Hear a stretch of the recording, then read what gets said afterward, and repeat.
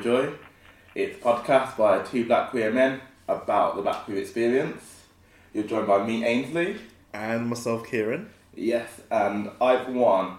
I'm so gassed because we have finally managed to secure our very first guest. Yes. And now he's here, you can't back out. Oh, crap. So yeah, like there's no getting out of it now. Right. So Kieran and I are pleased to be joined by Rico Johnson Sinclair, director of Cineki, a film festival about the queer experience, would you say? Yeah, so we're specifically, we're an inclusive queer film festival operating in Birmingham that focuses on or prioritises the stories of queer, trans and intersex people of colour. We also help other organisations be more inclusive in their programming and also in their marketing and audiences. So I'd say we're like a queer film exhibition company. Okay, so it seems like you have like quite a lot of strings like going on. Yeah, I mean, like it's tricky because it's basically like during the festival period. Before we used to be a community cinema, so we'd have screenings every 2 months in like random locations in Birmingham, but then over the years we kind of developed it into a festival. So we had our first festival last year, we have our second festival this year in a month, from the 26th to the 29th of March, and so with that a big chunk of the activity happens around March because we're a festival. Right. Yeah. So for the rest of the year we focus on like the inclusive programming at other venues, Right, okay. and then thinking about like how best to engage with our community on a larger scale. So we do a lot of work with BFI Network to try and facilitate young queer people of colour and how they kind of make films. So we do a fair bit. How did you how long have you been around, and how did you come up with the idea just one day, or has it always been a dream? It was a really interesting conversation. So I was doing this traineeship with a company called Independent Cinema Office in London, where you're placed at a film venue or film festival for like 9 months, called Feds.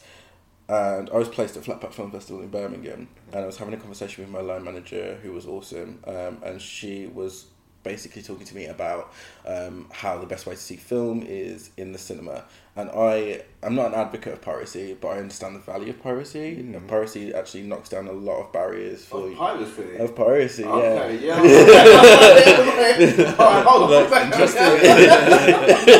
Like I definitely feel like the film industry needs to hold themselves accountable. They have conversations about like getting people into the cinema, but they have to understand there's a lot of barriers for low income and working class people because of ticket prices. Like I wouldn't love film as much as I love film now if it wasn't for piracy, because I couldn't afford to go to the cinema. Like some of my fondest memories of the DVD man down the road who used to pay a fiver. We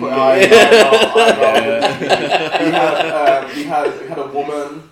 And the woman used to go into the barber shop. The one on Dudley Road used to go into. She's been there every week. She was like, those people are some of the biggest hustlers. Exactly. They work hard. They work hard. Absolutely. And like being on the other side of it, that's even more prevalent because it's like getting those screeners. It's tough work. Yeah. But yeah, so from there I worked at Flatpack for a while and I spoke about to my line manager about queer film and how there is no queer film being shown in cinemas. Yeah. So actually that's a huge barrier, and then she was just like, well, why don't you create something? And I did. Okay, amazing, yeah. Amazing, you don't see it there, you make it yourself. Exactly, that's the attitude you've got to come with, yeah. Yeah. So I guess from that point, like, where would you actually have started? Like, if someone told me, mate, like, I don't know, I have no idea where we'll begin. Right. So, like, yeah, the interesting thing was the course that I was actually on was training me to do all of that anyway. Flatpack as an organisation, incredible festival happening here in Birmingham. They are really kind of like do-it-yourself people. They've got a cinema screen, a cinema kit in their office, and they go out and they put a festival on every year. So from them, just piggybacking off their events and looking and seeing and getting involved, I learned how to, operate a kit. Then also I did a program with an organisation called Cinema for All, which is called Sustain, which taught me about like what kind of kit you need for what kind of space, all the kind of like specifics of that. Thankfully, I don't have a venue. operate with other venues. So, Right, okay. So for me, it's about the film and not necessarily about the kind of technological side of it. Yeah, because of course, I work with yeah. a lot of venues. But yeah, it was just kind of like, do it and fake it until you make it, kind of. Yeah. Right, okay, yeah. I think it kind of like served you well. Yeah. I mean, yeah, it's complicated because CineQ is essentially me, like year round. I'm the only person doing CineQ, and then during the festival we have a bunch of incredible people that help out. Yeah, but obviously the problem is when you're from a working class or low income background, you have to have your love alongside your job. Of course, yeah. And CineQ isn't a thing that can sit alongside a full-time job. Right. So actually I find myself working lots of freelance jobs, and the problem is with that is like there's no security. So again, if you're from a low income or working class background, like working freelance when people don't pay your invoices on time, when you're only working 2 days or 1 day a week, it's like, how will I pay my rent? How will I? So that comes with the whole complexities. But I'm really happy to be working in the film industry. It's been a dream of mine for a really long time, and really difficult to break into at first. Yeah. So yeah, I'm really happy with it. I think you're doing amazing. Thanks. Yeah. I don't know anyone who works in the film industry really, and who's like come up with like a platform with something like this. I think it could only work in Birmingham because Birmingham is one of the most young and diverse cities. But also, like it could work in Birmingham, but it could also probably work in Manchester because Manchester has Rainbow Noir, which is like an amazing, like kind of safe space for QTI PSE in Manchester. Yeah. But yeah, I feel like it's necessary because I think a lot of queer stories that we get are very cisgender, very white, gay, male, heavy. For sure. And those are the only ones that get wide release. If you look at like the only film that I've seen that's black that's had like a wide release that's queer is Moonlight, and everyone talks about Moonlight a lot. And it's like, okay, yes, Moonlight is a great film, but there are many queer black. Yeah, it's only scratching the surface. Yeah. And then the actual two institutions is like, oh, they had that amazing queer black film. They don't need another one. Right. And that isn't incorrect like, actually. Yeah, stupid. Yeah, that's like really reductive. Because when you think of Moonlight, is I can't remember what state it's set in, but it's about a specific like sort of low working or low income working class background. Yeah. Like the kind of guy who's grown up closeted. Yeah, and is that one story? There are so many other stories that could be told. And actually, like anyone that's queer and black already knows that story because we've all lived it. I think that's the thing, because it kind of, when you watch it, you relate to it, but then it probably feels more groundbreaking to people that aren't from that world. Yeah, absolutely. It's like when I watched I'm Not Your Negro, and I watched it at this thing. So when you're a programmer, you go to these things called screening days, and it's basically like a 3-day event where you sit in cinemas and watch the independent film that's about to come out for the next term. And I watched I'm Not Your Negro at one of those events, and it got me angry, but everything on screen I knew because I grew up black. I'm still growing up black. So I'm engaged with that with our community.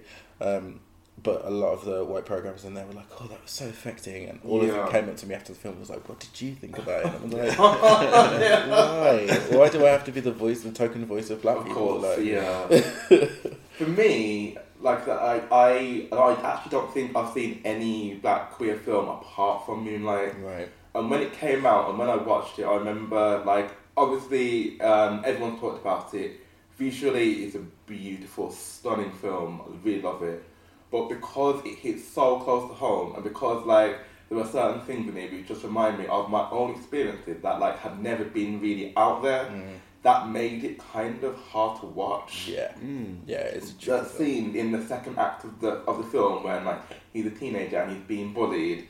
It was like really tough to watch. It kind of like when something hits you in a certain way. Yeah, when you watch your own experiences on screen, it hits you differently. It really does. I watched a film by Marlon T. Riggs, the late Marlon T. Riggs, called Tongues Untied, and that for me was exactly the same as you're describing for for Moonlight.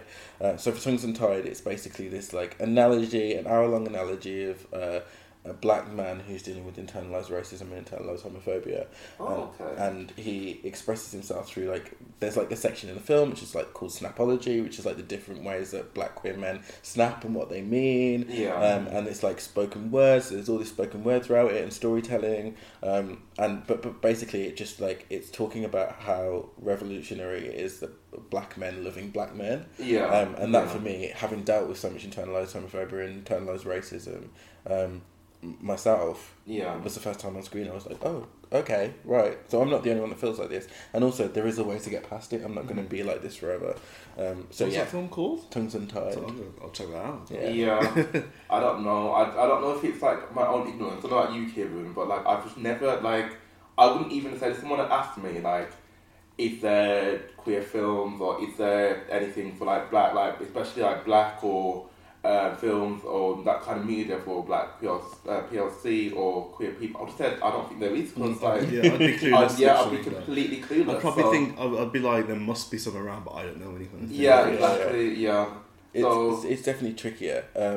There aren't as many out there, but the way the film industry works, I guess, is that you have to prove an appetite for something for it to get made. So you have to prove that black people want to see black queer films to get black queer films made. And so whilst they are out there, they're scarce, and then when you do find them, it's a bit of a tricky one, because the way the film industry works is you need to go through a distribution company, and distribution companies just don't buy black queer film. So actually you have to get in touch with the director, and then you often end up paying way more for a film than if it was coming through a distributor. If it comes through a distributor, it's probably you're paying around £100, £150 for a license to screen it once. If you get it through the company, you can pay anything up to £800. Wow. For one screening. Yeah. Is that how it works? You have to pay per screening? Or? Yeah, when it's you're sharing a film with an audience that's paying, you have to pay a license to screen it once. That's not the way it works with cinemas. With cinemas, you have to. It's more complicated, but basically you take it for a set amount of days, and you pay for it for a set. You don't pay for it, but you give them a percentage of the box office. So you give them like 50% of what you make. Right. This is all new to me. Me too. Yeah. To be fair, like, me too. Yeah. Like I said, I don't really have much experience in kind of like cinema, especially in like where it's made, where it's distributed or anything like that. So like, I feel like both Q and I are learning.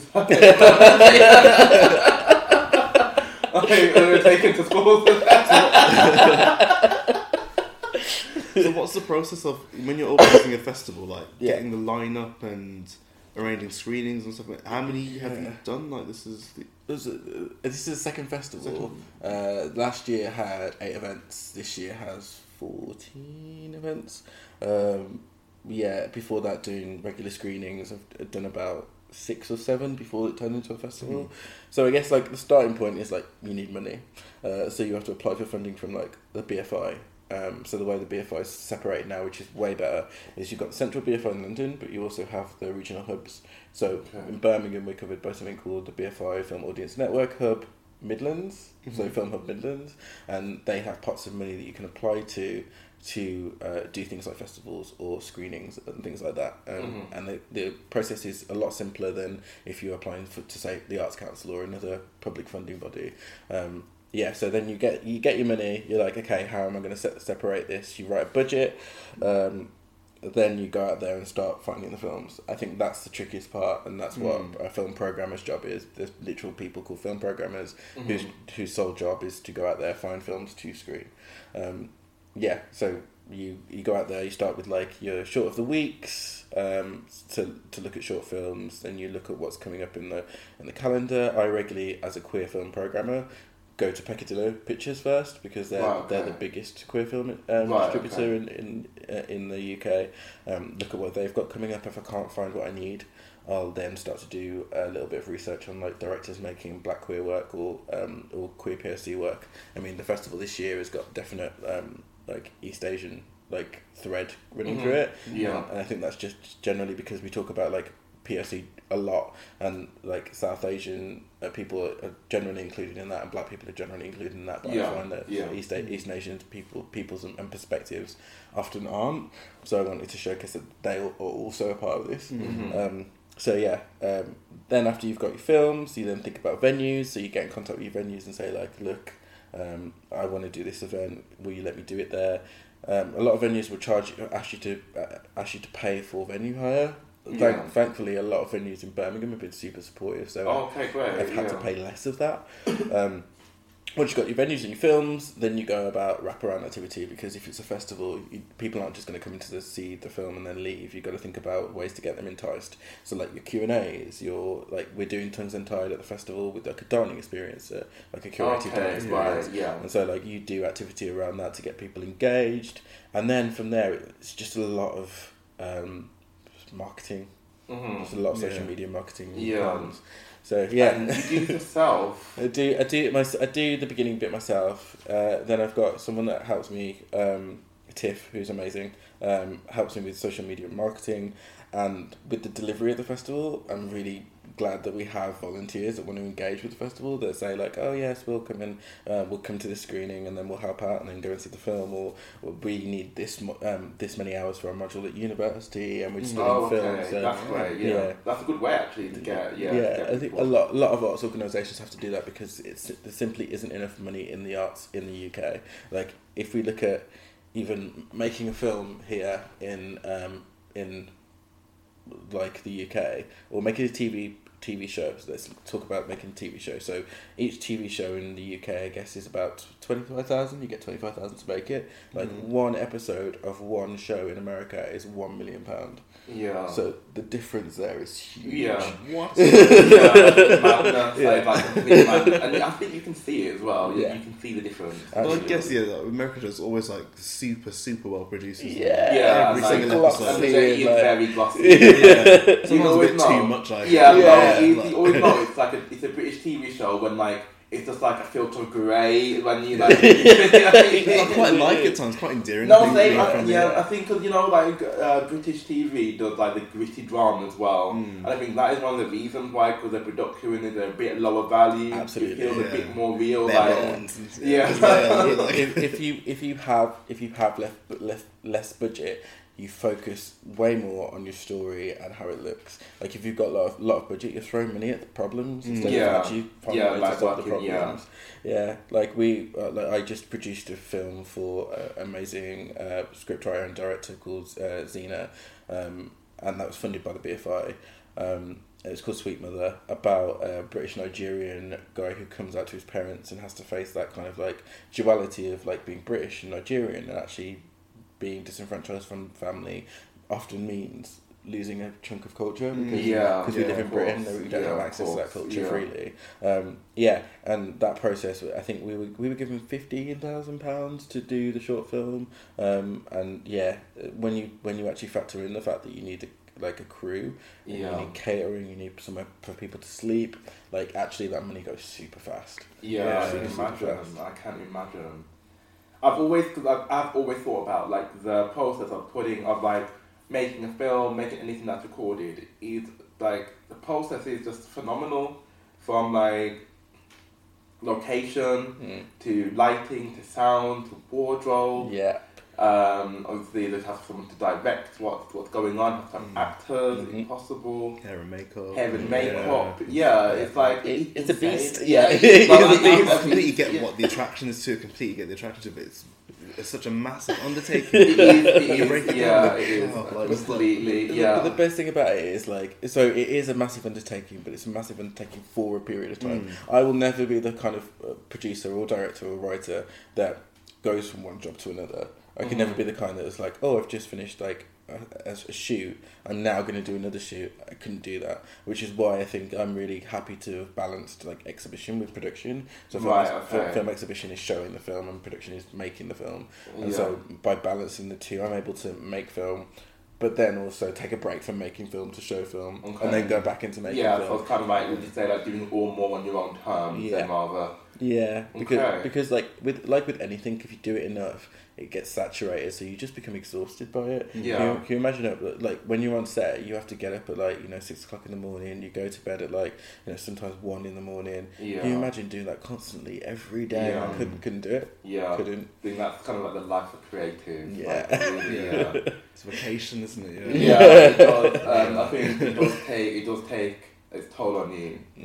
Definitely. Like Kieran and I, Kieran was creative as well. Was that? He's a true creative when he says "was I." He hates to talk about it. Yeah, That's I've closed off on mine. Tell us about it. No, I used to do music for quite a long time. Yeah. Okay, he's downplaying it. He used to be an incredible clarinetist. He, you went to university? Music college, yeah. Yeah, Birmingham Conservatoire, what's that? Yeah. Locally. From here, raised and studied here as well. Yeah. So you spent a lot of years doing it. Like, I know that Kim was good because I used to play with him. So I studied music as well, but like definitely like he took to it the most. And Okay. It goes back to what we're talking about, like the whole. It does become your life, like. Yeah. You arrange everything around, everything around practice, everything around preparing for auditions, everything around preparing for concerts and whatnot. Yeah. I think for me, when I've looked back and reflected, I loved being a student. Yeah. But then actually, when you think of how that would have been converted into being a professional, it's completely different. Because as a student, like you had like sort of limitless time to just devote to it. Yeah. But then I didn't make the switch to being professional. Yeah.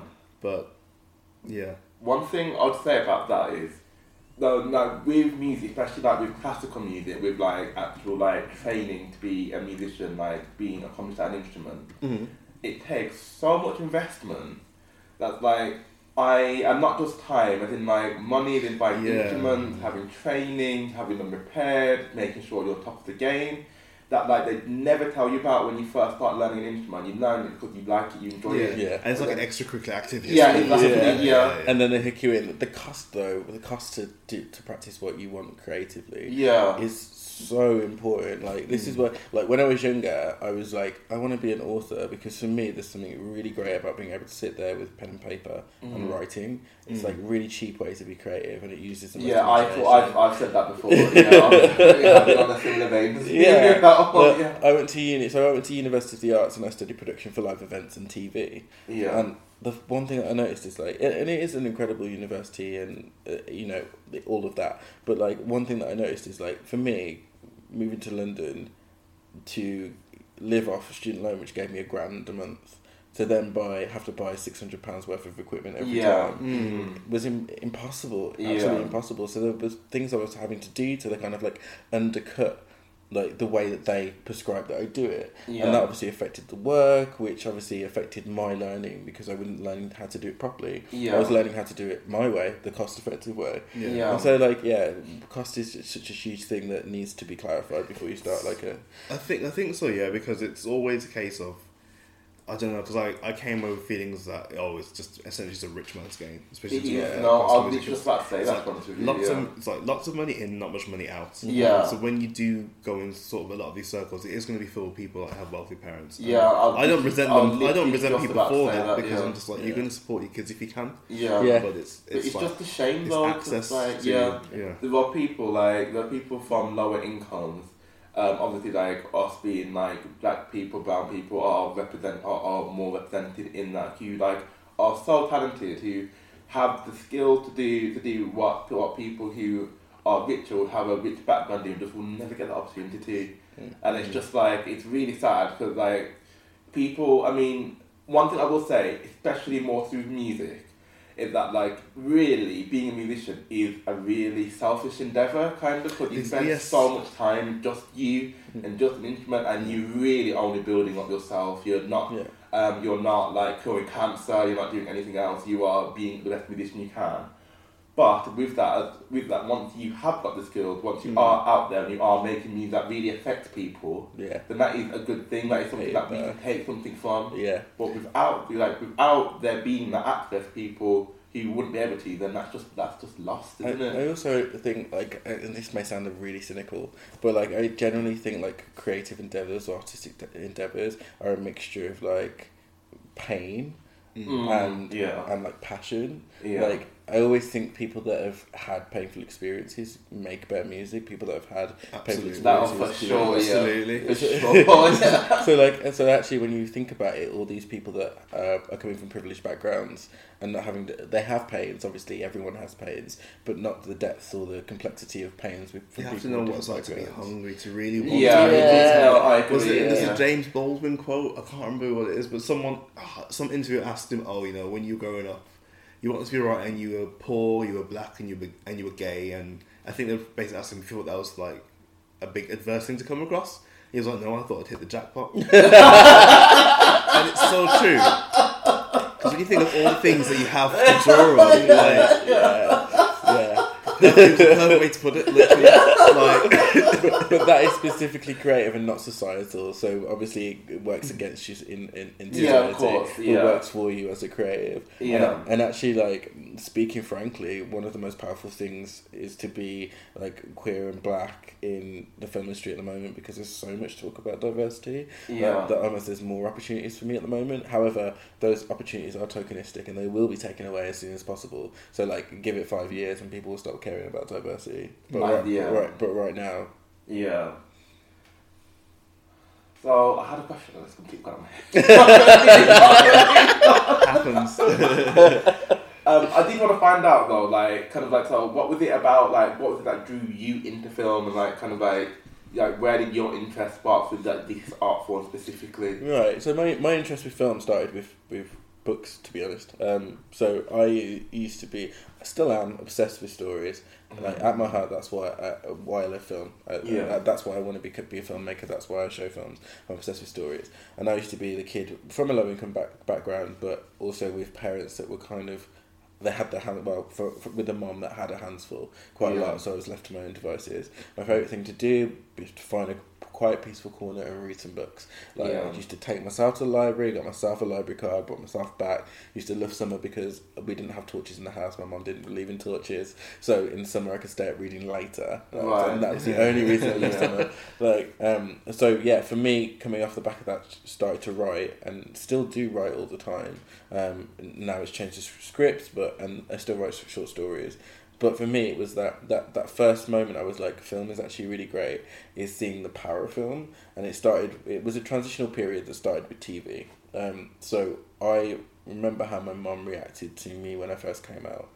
And then I remember how she reacted to the Coronation Street storyline, not the first gay storyline, the Todd and Rickett storyline. And I remember the way that my mum treated me after she saw that storyline was completely different from the way she treated me before. Right, okay. And so I became really curious about why. And actually, when I was at university, I did my dissertation on the normalisation of queer culture through soap operas. Right, okay. And interesting. Found out that there was a lot to do with repetition and routine when people are engaged with something and they're regularly talking about it. You have to imagine these characters have been in this soap since they were young. The people that are watching them have seen them grow up. It's almost like they're a part of their family, but they don't have to feel any emotion with them, apart from when they watch them. So seeing a queer storyline with people that you've known almost grow up, that you only have to engage with while you're watching it, allows people to get used to the idea. That makes sense.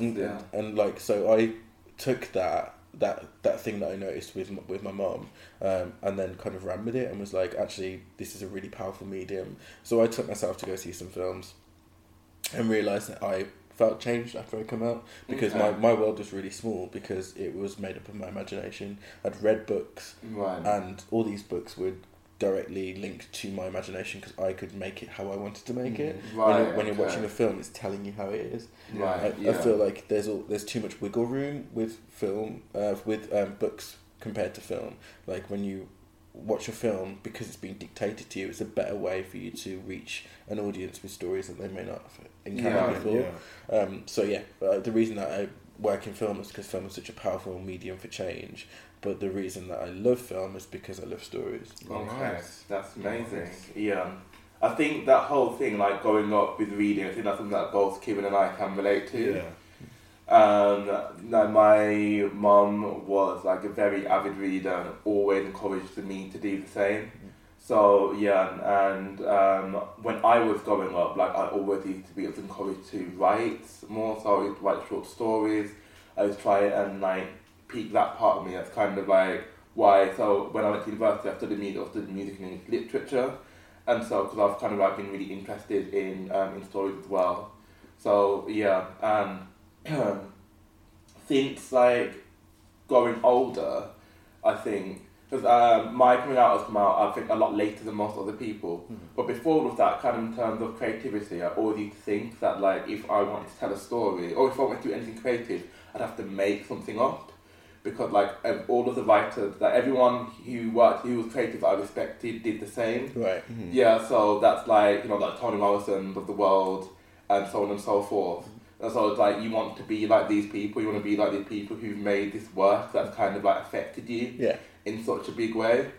And then it was only literally, so I remember watching like a TED talk about, this was from Shonda Rhimes. Yeah, the Year of Yes. Is yes, that yeah. Another one. Yeah.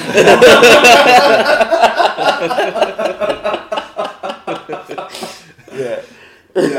And she was a bit the same. She was like, I wanted to be a writer. I used to sit down and try to create a book, because that's kind of what I feel like I need to do.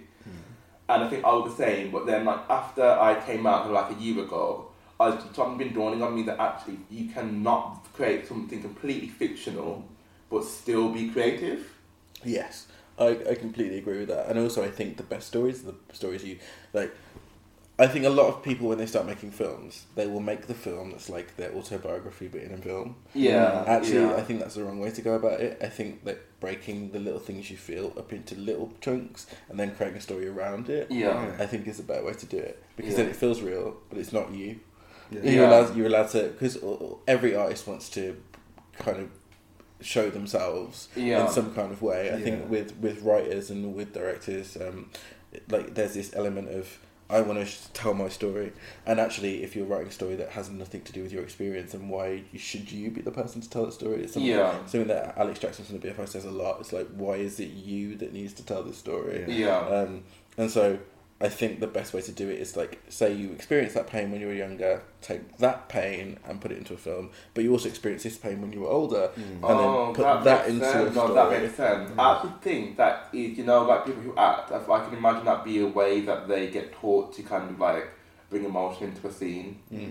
Yeah, I think Regina King, or what interviewing, should need to put a bit of yourself in that person, and maybe that's how they do it. So that does make sense. Yeah, that makes a lot of sense. Yeah, I think I've seen some incredible actors, and the kind of the change from when they're having a conversation to the gravitas when they're performing. We worked with an incredible woman called Kemi for Sweet Mother, and she was a joy, like an actual joy. And then when that camera came on, she was serious. She owned that set, and so incredible to watch. But you could tell that there was a little bit of cognitively, you could tell that there was a little bit of herself that she kind of put into view to perform that. Of course. Drawing on sort of experiences that you've had, some in adulthood and some in childhood, like you said. That's probably the best way to get the most authentic. Yeah, but don't try and throw all of it at it. So don't tell your story of childhood that growed up into the story of adulthood, and then try and add the little bits of pain you felt along the way, because you're doing too much. The beautiful thing is about film, and this is why I prefer fiction to non-fiction to documentary. Film is a great way to tell a story, but make it entertaining. No one is gonna watch something that's hard and enjoy it, and some people do watch films to actually engage with the world, but most people watch films to escape from it. So actually, if you want to reach the most people, the best way to do that is to wrap something up that's important for people to learn in an entertaining little bubble, and then they'll engage with it, but still learn the lesson. Right. Yeah. I can think of a couple of films I've seen that are. What's the term people use? Trauma porn or whatever. Which is a bit crude, but it's a case of it's it's very real, but you don't get the element of escapism. And it's you'll watch something. I'm gonna watch it again. I can appreciate it's great, but it's you don't leave with a good feeling. I think they're important to have them, but but they're actually never going to be attractive. But actually, like, reality is so traumatic. Like, why would you engage with trauma on the screen as well? Yeah. Like, things are so difficult at the moment for everyone, apart from, rich white people. But yeah, things are tough for everyone at the moment. Yeah. So why would you choose to then watch something that's tough on the screen? Obviously, Yeah. you're trying to get away from all of that just for a couple of hours. So that's what film is. That's the beauty of film. So why then would you engage with something that's going to take you through trauma? Yeah.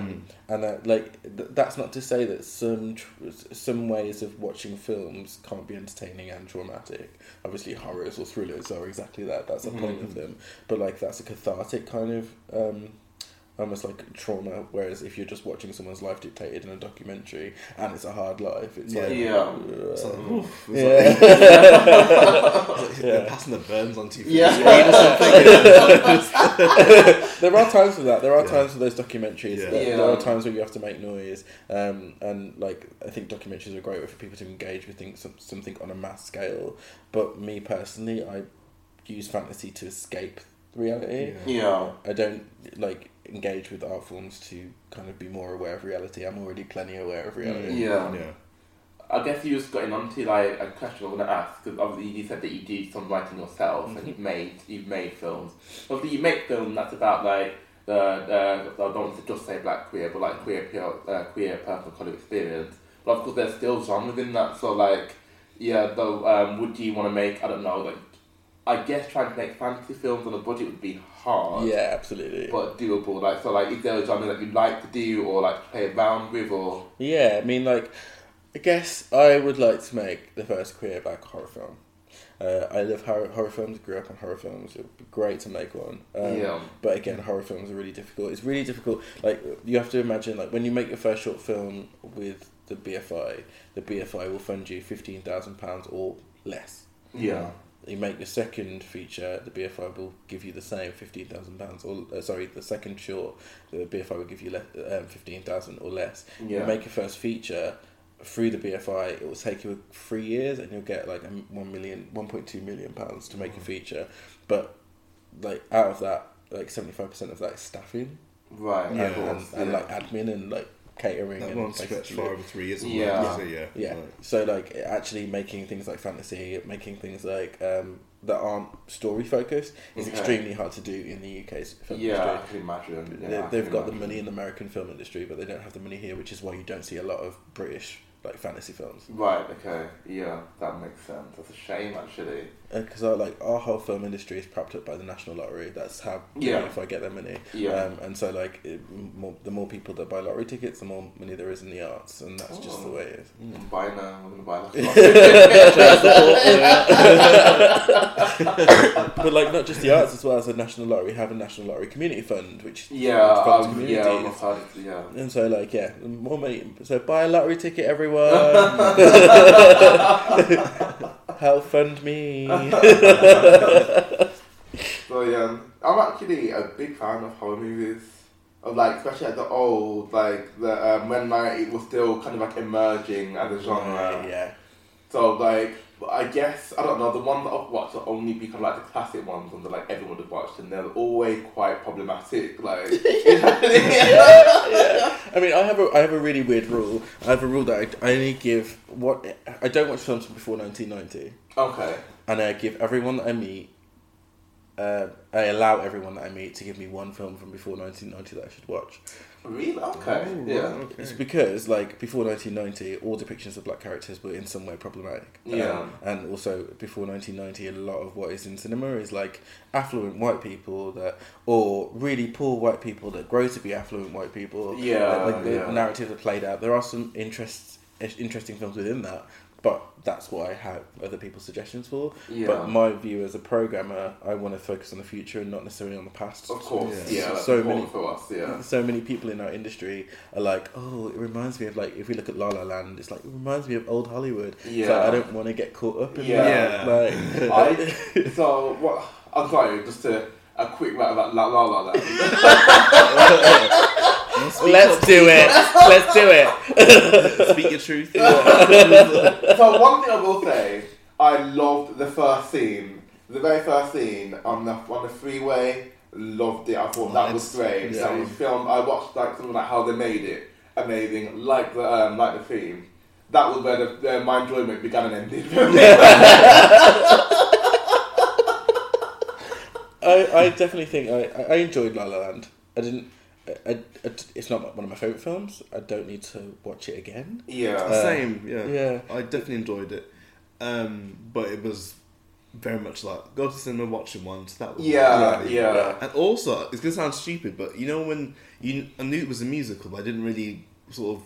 It didn't really seem like a musical. No, but before I watched it, I knew it was a musical, but I didn't really think about it being a musical. Yeah. So from that very first scene, where they sing Another Day Another Day of Sun, I was like, oh wow, it's a musical. And obviously that first scene is really good. And I'm like, wow, Yeah, it's amazing. And it does feel like a throwback to older times. Yeah, it does. But then it's just like it's quite twee overall. It's just Yeah. you kind of move on. Yeah, No. I mean, I think I'm really biased. I think the reason that I enjoyed the film was because I really enjoy Emma Stone as an actress. Oh, really? Okay. Yeah, I think she's Yeah. funny from like Easy A, which is amazing, to like The Help, where she plays the only likable character. She's in that. Oh, Yeah. Oh, she's isn't she? Yeah. Oh, that's probably the first thing I saw her in, to be fair.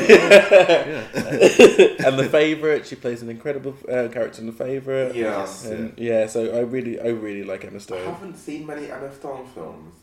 In I mean, she won Best Actress. Did she win Best Actress Oscar? Yeah, I think and so. not to yeah. throw shade at Emma Stone, but like, I guess if like, because obviously there's a lot of singing and dancing that goes into it, and a lot of training. So Yeah. if that's going into what you think, then fair enough. But the character that she played, I wasn't. She just seemed like a regular girl. Yeah. Like, I Yeah. don't Yeah, think she like- she it wasn't played- particularly remarkable. yeah, exactly. She's No. basically playing herself. Yeah. Just like Yeah, exactly. But when I see the thing is, and this is why I rate Emma Stone. So she plays herself really well, and usually Yeah. she gets cast in roles that she can play herself. La La Land wasn't great, and so her playing herself in La La Land wasn't great. Yeah. However, if you look at The Favourite and her transition from La La Land to The Favourite, in The Favourite she plays this incredibly complex character. She has, I think she is the most, from that little step, I think the most improved actress. Okay. So definitely, yeah. Yeah. When I watched The stand Favourite, I Emma Stone. didn't even realise it was her. Oh, okay, that's good. No, that is a sign. For That is real. a great I haven't- sign. that's Yeah, it, I that is a haven't- great Like, sign. I'm not like always be clued on actors and actresses' names, but I watched it and then at the end I was thinking, where have I seen her before? I was like, it's her from La La Land. Yeah. But also, Yeah. she did like a very convincing English accent. It's always a big test for an American actor. Oh my god, yeah. Which I was- Anne Hathaway always loses. Yeah. I mean, I like her, but yeah, for accents, Yeah. But, no, that's another film that I've only seen once in the cinema, and I would watch it again definitely, because it was a lot of complex characters, like you said, in that film. Yeah. I haven't watched it. Yeah, I'm so behind on movies, like in the last 2 years. So I live next to a cinema, and I work across the road from a cinema. So, No excuse then. yeah, but I have no excuse whatsoever with it. So I am going. I watched 1917 the other week, which I really enjoyed. That was really good. And I really want to watch Queen Slim because everyone's been really so good. I was supposed to watch it yesterday and I missed it. Yeah. It's so good. Oh, by the way, everyone. So, and both of you. So, Massive organisation do these amazing screenings that, like, if a film's about to come out, you can go and watch it for free. So they can gauge the audience. It's like a preview screening for the general public. You've got to sign up, but then they send you an email and you get free tickets. So I saw Queen and Slim at a massive screening in Birmingham Broadway Plaza. Yeah. And it was incredible. However, there was definitely, like, without spoilers, there's definitely, like, this storyline in the middle of it which doesn't need to be there. And I think, like, Lena Waithe as a debut, because this was her debut film, tried to do too much with the time she had, and it wasn't properly resolved, so it just felt a little odd. So yeah, the story is incredible. Yeah. The feel of it is incredible. Like, it is a story of black love. It is like the Black Bonnie and Clyde. Yeah. But yeah, there's a little. It goes off on a tangent like halfway through, and it's just like, why is that there? It feels forced. Yeah. It's a great film. Great film. Do you have any standout films for you? Like, I don't want to say what's your favourite film? I don't want to say that, but there certain films that leave a lasting impression on you. Yeah, I have to say this year one of the films that I enjoyed the most is a film called Luce, Luce. It didn't have a big release in the UK, but it's basically the story of a teenager that gets saved by white parents, saved in inverted commas by white parents from a war-torn country in Africa. Yeah. And like, if we look at it, the premise is that they brought him over and his name is Luce because they couldn't pronounce his real name, so they changed his name to suit them. And it's all about the complexities of his character growing up in white America, trying to be the black person that isn't like every other black person. Right, yeah. But still having a connection with his culture, with two white parents and teachers that are constantly praising him because he's not like every other black person. Right. Gosh, I think we can all relate. Yeah. Oh, you're so articulate. Oh my god, yes, yeah. That was the one. So cringe. However, so my teacher in year 6, when I did my SATs, I did my maths and my science sat, and I got a really high score on my maths sat, and my teacher was like, I don't think you could have possibly got this score. I think you copied someone. I think you cheated. No. I had to resit my exam.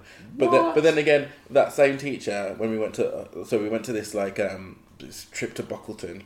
I've been to Bockleton. Oh yeah. so it's like a residential trip.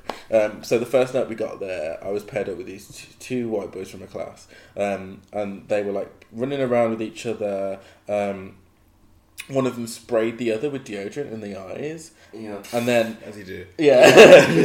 Boys. They were like fighting, and then the other one got the deodorant, sprayed it in the other boy's eyes. The other boy started crying, ran off. The teacher came in, was super angry. He was like, "Who did this?" The other boy blamed me. Instantly, the teacher, when I said it wasn't me, instantly the teacher was like, "It's obviously you." My parents got called. Obviously, my mum couldn't come all the way up to Bockleton and come and collect me. So he was like, "You're not doing any of the activities here this week." So I had to sit on my own while everyone else did activities. That is some bullshit, man. Yeah, that is And some the false bullshit. accuser, what happened to him? Nothing. Trash. Nothing. What is that? Jotted apple. Trash. So I carried some serious resentment for like Bockleton residential trips, but then like 3 years later I got onto this like gifted and talented program and went to the Redridge Centre and got to do everything I did in Bockleton but better anyway. We didn't need y'all, Bockleton. I think it's shocking that some of the bias you hear like of some teachers. I think I was maybe a little bit blinkered because if you are like a kind of like goody two shoes in school, Yeah, you don't get it. Yeah. you don't really see it so much. Well, you kind of see it, but sometimes you don't. Maybe it goes over your head as a kid. Yeah. But for a teacher to just readily think, Oh, you yeah. copied someone, Yeah. readily think, it must have been you did it because he said it. But like I only recently clocked. So I clocked this about 2 years ago, and there were other instances. So I was like, it's always the same teacher, and so I really thought about it and was like, oh right, this is like casual racism. This is yeah. But if you ever said that to them, they'd be like, Oh, my God. no. Yeah. I think I'm finding more and more as I sort of get sucked into Twitter more and more how uncomfortable the topic of it's always been uncomfortable, but even recently, I think because people are talking about racism more, because of what happened with Meghan Markle and whatnot. I think that's when it started in my head. It's over a space of a few weeks. I had Stormzy when the whole 100% gaff, about Britain being is Britain racist? 100% yes. Yeah, not So really 100% racist.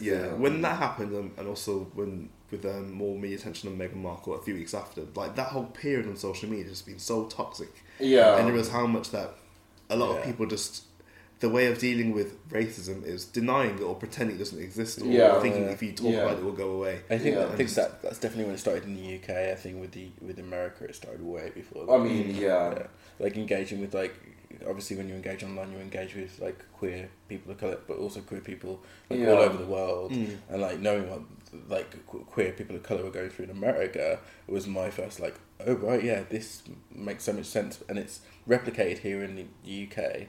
However, because we have this thing about like always being polite and always putting our best face forward, so it's always veiled behind. It's just festering behind the scenes. Exactly. It is. Like people say like we don't have a problem with racism in the UK. It's not true. What's actually happened is everyone that used to be racist has realised they can't get away with saying racist stuff. So now they internalise it and just do racist stuff. Yeah. And they feel that if they don't say it, then it's not racist. if I haven't explicitly called you the N word, then I'm yeah, not. yeah. It's just getting proper tiresome though. It is, yeah. It's exhausting. Yeah, it's no, really more I think exhausting. so. Yeah. I don't know. I feel a bit defeatist about it sometimes. Because I'm never going to be the kind of person that would like say, "Oh, well, that's racist because X, Y, and Z." Because you just think you're going to make life hard for yourself. But then you kind of think, "Are you not being true to yourself by not calling it out when you say it?" It's a weird thing to be caught in between. It's that thing. It's like it's picking the battles, isn't it? It's like, and I think that is both like obviously we're at an intersection with being queer men and being black. So like it comes at an intersection that sometimes you're going to hear, or you're going to come across some things that are just not okay. Yeah. But sometimes it's just not safe for you to say something or to do something. I absolutely am an advocate for always calling it out. Really? I always call it out, and that sometimes is a detriment to myself. Yeah. And sometimes it is exhausting, especially on social media, because you have to do it every day. Yeah. But the value of it is so important. Like if I hadn't called out stuff in like my industry, like then it might make things harder for the younger generation that want to get into my industry, that people like me. Yeah. Like, if I do it in my social spaces, like my way of thinking is that if I call out racism and then people don't stand behind me, if it makes my life harder to call out racism when someone's being racist, then I don't really want to be in that situation anyway. Yeah. That is a way. I just think though, like it's hard. I think it's hard. I think in a professional context, that like the right thing to do would be to call it out. But then at the same time, like I know in certain people's mind, maybe in mine, I think it would go through my mind that like now that I've been the one who like called this out. I mean, if you take a popular culture example, you know, the whole Gabrielle Union thing that's been going on with America's Got Talent. Yeah. And like now I'm gonna be the person who's gonna suffer because of it. Yeah. So yeah, it's like I do agree. I wish I was. I think I'm not sure if I've seen like out and out racism that I've like had a chance to say something about. I'm not, but like to be completely honest, I'm not sure if I 100% would. I'd like to think I would, but like being honest with myself, I'm not sure if I would. And that's absolutely fine. It's not your responsibility to have to do it. Yeah, and exactly. It's not the responsibility of the oppressed people to educate the oppressors. Yeah, like, but I feel like it. But I feel like it isn't. But I feel like we have to. Yeah. And like we have to be the ones who to be forgiving, and to sort of like turn the other cheek, go with more like Martin Luther King's teachings. Because if it doesn't, if we're not the ones to show grace, then it's just gonna be The one, yeah, but that is oppression. Sorry. Yeah, the one thing. Sorry, you mentioned Martin Luther King, and I'll just say it's not about you, but like when a certain demographic always brings up Martin Luther King whenever race is discussed. Yeah. I get very, very tired of it. Yeah. I'm probably more of a Malcolm X kind of guy Yeah. personally. Yeah. But like, I feel like it's just a way of silencing and trying to say, oh, you know, just turn the other cheek. Exactly. Yeah. Yeah. All one love. Kumbaya, It is it's all oppression. positive. They're oppressing us I'm getting with sick of it. teachings of someone from our community. Yeah. Because essentially what they're saying is like, if you speak up, we're going to speak up too. That's Yeah. still oppression because there is a system of imbalance. And we all know if black people speak up and white people speak up, white people's voices are louder. Yeah, it's true. Actually, saying that, you know, the whole Love and Fox thing on Question Topic. yes. What a trash human being! I remember seeing like I was going on Twitter afterwards after like, such backlash, and him quoting Martin Luther King being like, the day after, weren't it? yeah, I was like, Right, move. I was like, You know what? So I don't usually block people on Twitter. I'm on Twitter a lot, but I don't tweet very much. So I'm just basically just being fast with what everyone else is doing. Yeah. But I think the people are saying the best thing with people like him, they feed off the engagement and they feed off the controversy. Just block them and have peace of mind and be delivered. Yeah. That's why I blocked, and I'm just like, Yeah. it still pops from time to time, but it had to be done. There was definitely a moment there where, like, after that Question Time thing, where his publicist was like, "Yeah, you've fucked it up. Like, you now have no choice but to double down on it. Yeah. You've got to be that person." It works for him. Yeah. It was infuriating because Yeah. we're thinking every time you retweet, every time you comment on one of his posts, Yeah. you feed into like what the machine behind him is saying. Yeah, Yeah. it's true. Because It's I the mean, from a purely capitalist point of view, I have to rate it. Like, literally, the day after that appearance, they didn't lose a minute. Yeah. I think that day was a Thursday. Well, Thursday night when it happened, I don't even watch Question Time much, but so many people talking about Twitter, talking about it on Twitter. I kind of knew what was happening, but the Friday, the Saturday, the Sunday, all getting was Lawrence Fox, and he's been a constant troll. Yeah, and if you're, I'm thinking, but literally he's getting his back at the same time. That was going up, and then all the people involved, and like, oh, finally got someone that speaks for us. Yeah, I was just sickening, man. Absolutely sickening. But Kate Hopkins has been doing that for a really long time. She has. She made the model. She has. Yeah. Things it's weirder though, because when she started off with tame reviews. Yeah. So I used to find it quite funny a lot of the time. I'm thinking, I was like, oh, she just likes winding people up who are a bit too sensitive. Yeah. But then little by little, she turns up like, what's, it's not because of what's been acceptable sex, she goes out. I think that like Katie Hopkins is a worse kind of beast than Lawrence Fox.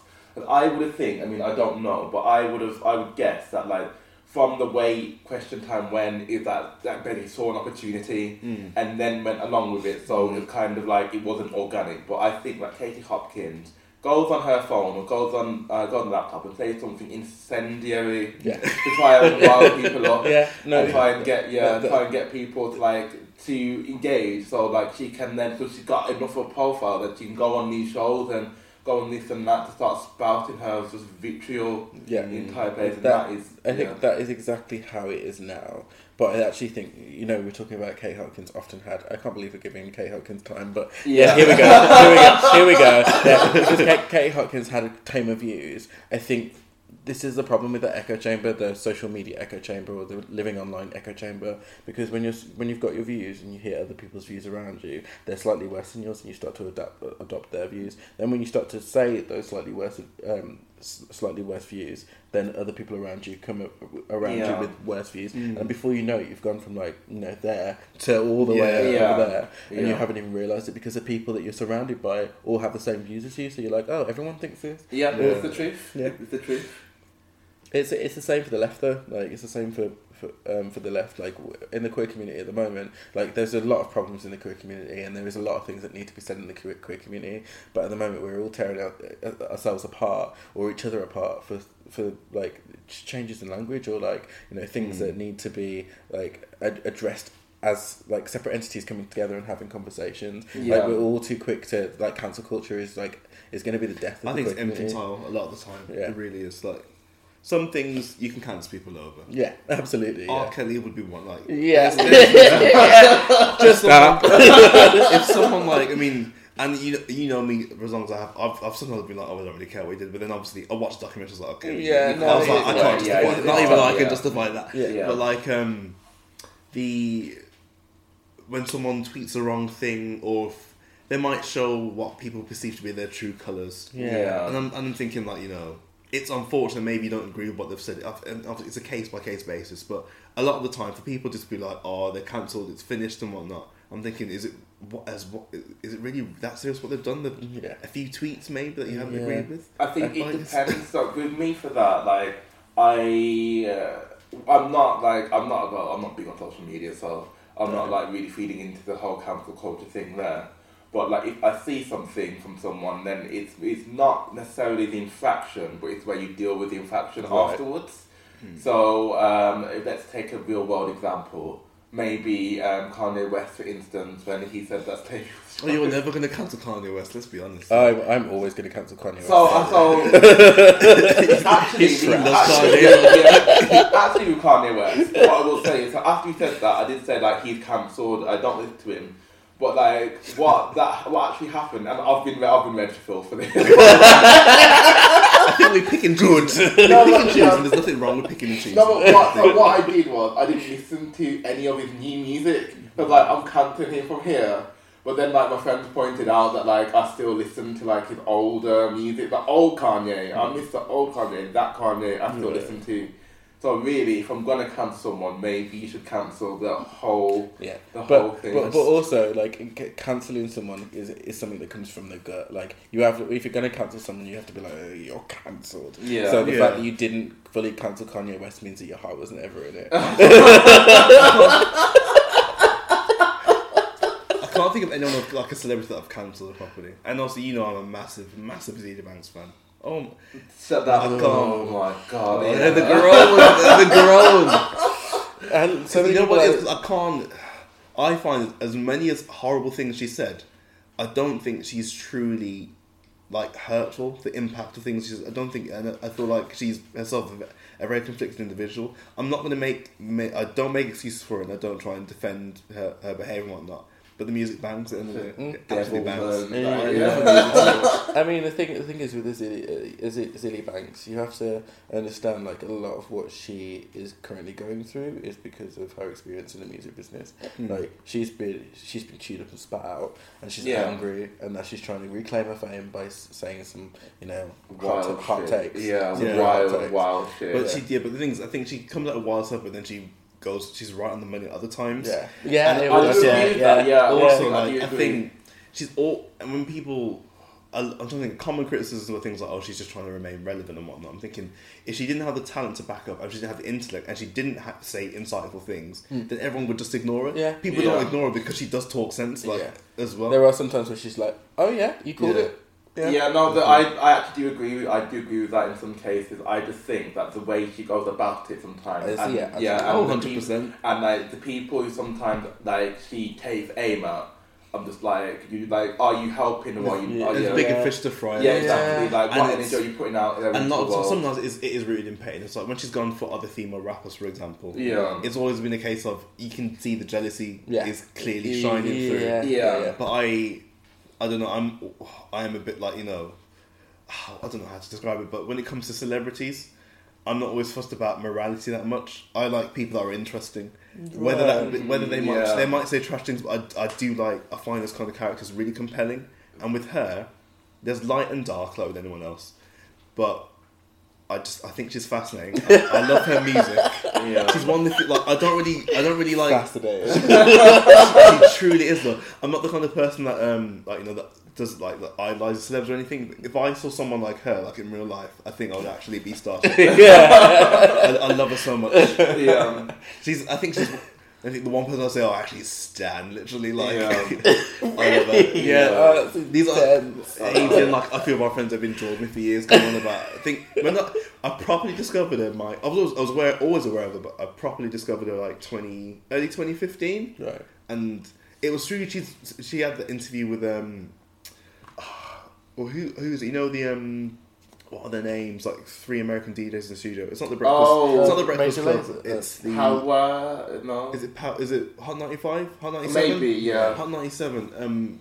Is it DJ Envy? I always forget their names. But the 3 days in the studio, that was causing controversy because of what she spoke about in the interview. Yeah. I didn't really know much about her. I'd heard 212 when it came out, so I watched the interview. I was like, this woman's fascinating. Instantly, I was drawn to her. Yeah. Then started listening to her music. I was like, oh wow, and I get joked about by our friends about being I'm getting better now, but of being obsessed with throwback music and only listen to old music. She's one of the few people of our generation that I've tried to listen to everything that she's created and thinking, wow, this really connects with me. Yeah, but in the way that a lot of other people's music just can't. You love the messy swimming, man. This is true. That's we always say in the group chat that if Kieran was straight, the women you'd be taking home. In that Wendy Williams, Wendy Williams is hilarious. I can't stand her. But she's silly. She's silly, but I think she's needed.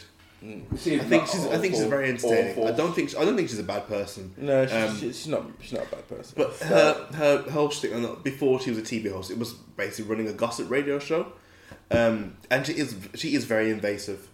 But then you might think that she only goes after celebs really, and it's kind of fair game because it comes with the territory. Yeah. But I'm not going to excuse sort of horrible things she said, or sometimes when they get a bit too personal talking about people.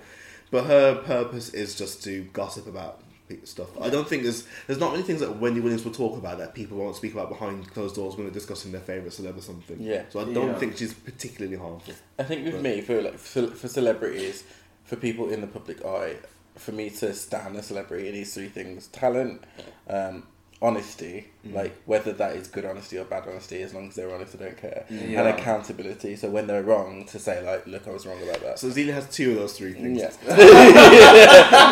She's getting better at accountability. She has apologised. She has periods where she apologises and then relapses. She's been alright recently though. The last few months. Didn't she get into a big spat about like the whole prep thing? Oh, did she then apologise? She did, yeah. She just basically. But you know what? Even when she was saying that, like, there were elements of homophobia in her rant, but she was speaking facts as well, talking about gay men being promiscuous. Yeah. You can't generalise, obviously, but no one's going to come across and tell me that everything she said in that video was like fundamentally untrue. Absolutely, it just wasn't. Like, the thing is, and this is a problem with like most underrepresented and misrepresented communities and marginalised communities, we want our messages to be very succinct, because when we spit out too many different complex messages, other people just won't listen to us. It's like diluting the waters. Yeah. And so the thing is, I think the reason why people get so mad with Azealia and celebrities that do exactly the same thing when they fight fights that aren't important right now is because like it detracts from the fight that the community is actually trying to fight for. Like calling gay community promiscuous and they don't need PrEP when people in the UK are fighting to be on PrEP. It takes away from the cause of the community, and so like that message like that is damaging. And I don't think, because she's not part of the community, she doesn't understand, but also because she didn't listen, she never will. I think that's true. I can't believe, but to her credit, I think she did actually. So like when she said that, like she acknowledged some of the things that she said that was wrong. But then, because like obviously has like quite a big like white gay following, and she like went in hard on them. Oh, she always does. That's been a recurring theme. If someone's got to hold them accountable, absolutely. She's got her foot on their necks all the time. But yeah, she did say, you know, it wasn't her place to say.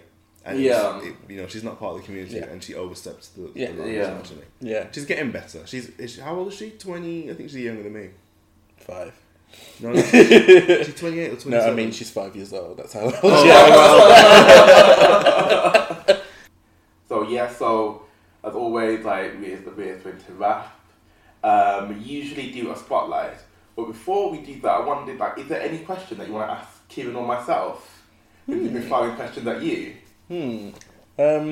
Yeah, I guess I want to just learn a little bit more about your experiences, because I've just been like talking about like my experiences of like how I creatively like turned from writing books to reading and writing books to film. Like, what have your transitions been like? Because obviously we talk about you being a clarinetist, like, and where you are now. Like, how did that transition happen? And are you where you want to be? Like, where do you want to be? It's interesting because that would have been when I did music. I would call it that, well, on paper, like a creative outlet. When I think to it, I did classical music, so I wasn't actually making music. I was just playing other people's music a lot of the time. Right. Obviously, you have your own interpretation and whatnot. You sometimes play new music, but when I think of it, there wasn't that much creativity that I was doing at the time, because it was very much just classical, not much improvising. I wasn't like learning to play stuff by ear and whatnot. But then when I finished doing music, I said to myself, "Oh, you know, I'm not doing anything creative," and that's where I've been in a bit of a limbo, as it were. 'Cause I need to do something. And sometimes I thought about writing, but I don't sit down and write. Like I've always loved reading. But I'm maybe waiting to find what I can do that would be creative. Okay. I mean, when you move to London, Kira, there is an organisation, like it's a collective, like a music collective, 12 Warriors, and they, like, their reason for being is to get like people like yourself who were musicians, have an interest in music, like into jazz, introduction to it. They have workshops. They have like. And I think that would be really good for you. I'm sure I've mentioned this to you before, actually. You probably have, to be fair. I think, genuinely, because I've got a friend who's a violinist. We studied music together at the University of Sheffield. And she had a similar kind of story to you. Like, she played violin from when she was a child. And she played classical music, obviously. And she hated it. Like, she liked performing. She liked playing the violin. But she hated how rigid it was, hated the rules, didn't get along with her teachers. After she finished her degree, she didn't really do, like, she does classical now for work, but like, she does jazz violin now. And she's met amazing teachers, she's got on work permit, she's had pupils, she is doing really well. Like, her playing has come on leaps and bounds. She leads the string, I think the trio now. She leads that, and that's like really revitalised her passion for music. is by going down like jazz and like learning how to improvise and stuff like that. And I think that would be really good for you because, I mean, I don't want to gas you up, but you are. You already are. But that's okay. And the thing that, like, I know that I always mention it to you, He but does, yeah. I mention it like all the That's time. what's always on my neck. Yeah, all the time. Why did you stop? It's all the time. Yeah, but like you are so talented at it. Like I've played with a lot of musicians before, people who've gone through lots of things, and like you were one of the best people that I played with. And even when we were teenagers, and I just think it's a shame now, all these years later, that like you've got a clarinet that's gathering dust. I think that's like a big shame. I think it's your first time. Honoured. Like, genuinely I do, and I play saxophone. I stopped, and I'll be starting up again. And when I'm like practicing, and I'm in a hard bit, I'm like, Kieran's not playing music anymore, so why am I bothering with it?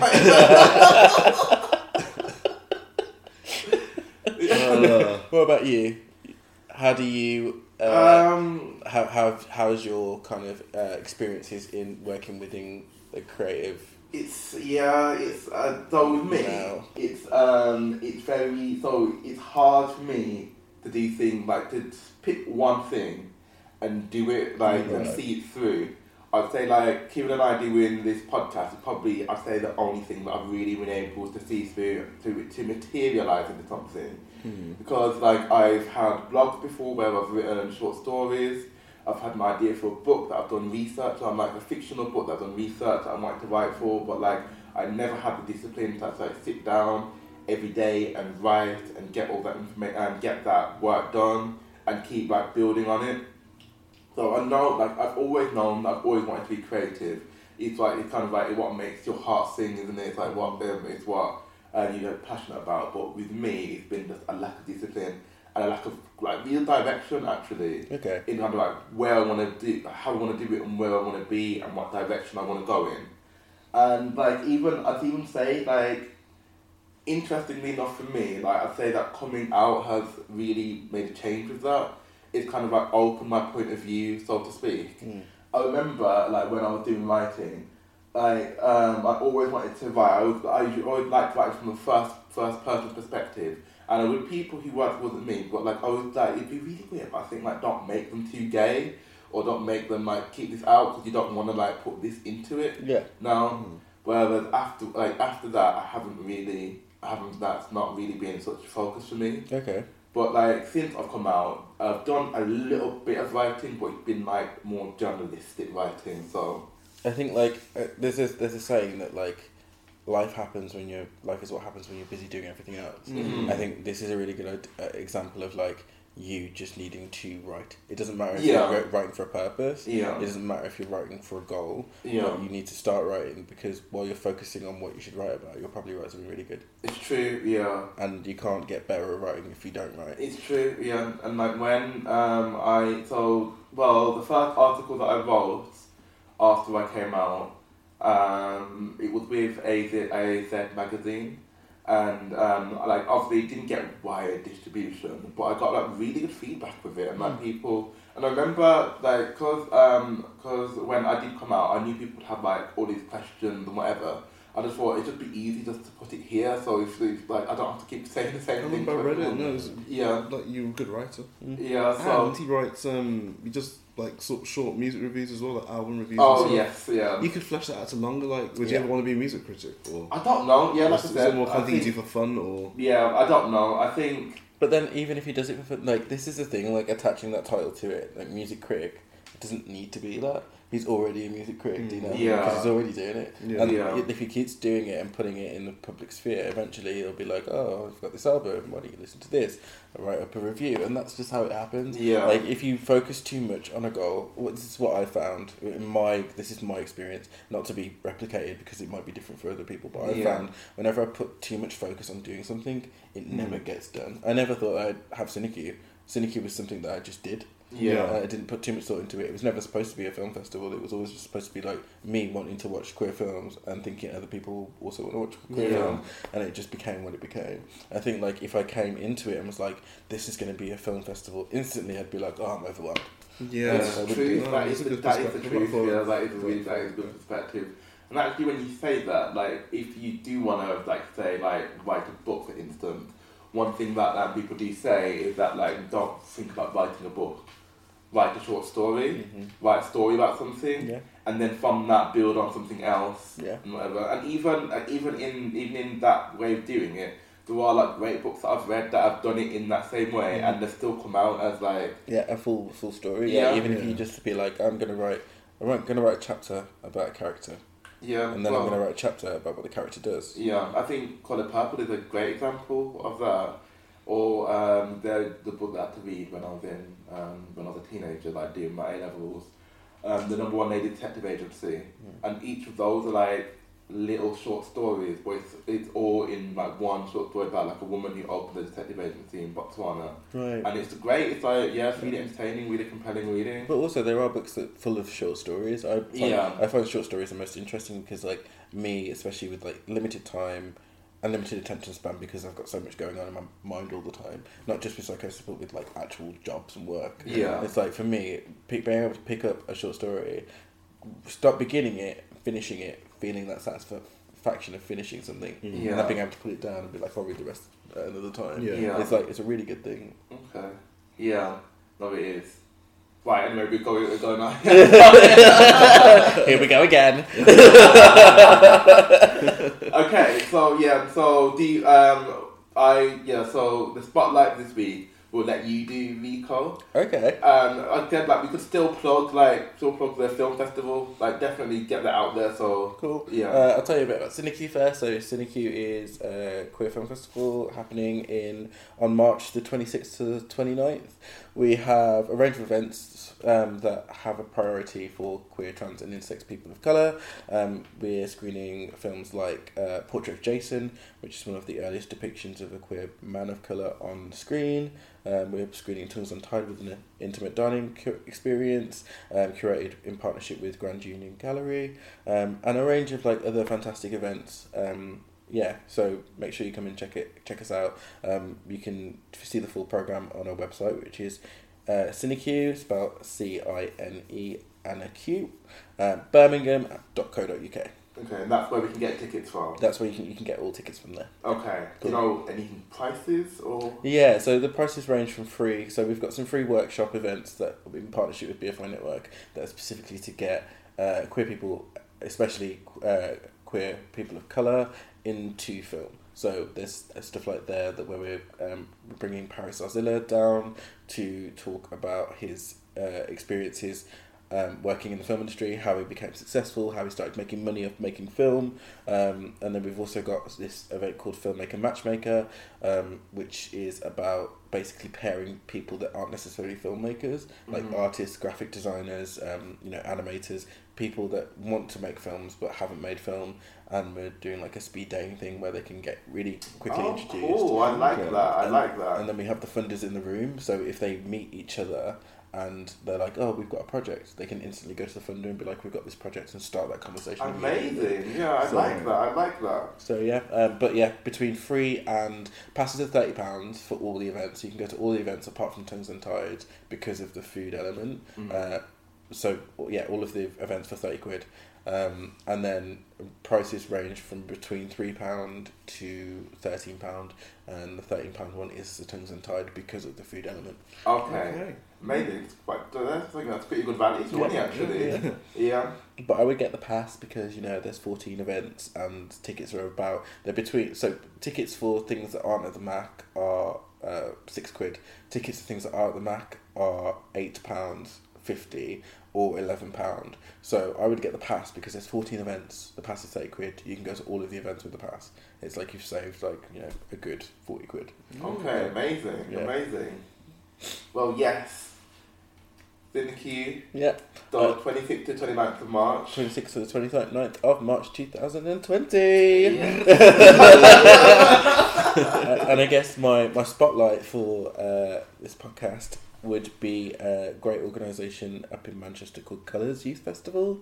They are Soraya Aisha has done an amazing job running this almost residential for queer trans and intersex people of colour that are young to go out there and experience like different skills, different workshops, but also to meet each other so they can begin to build a network. Yeah. Okay. Really great. Amazing. Well, I think that is a pretty good place to wrap. Yeah. So yes, thank you so much, Rico. Thank you for having me. Yeah, for being a guest.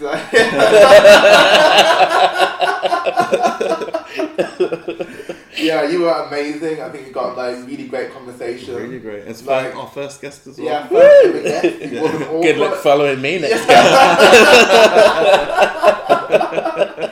Yeah, it wasn't awkward. You were fun. Engaging. Woo. Oh yes, this, we're Black Boy Joy.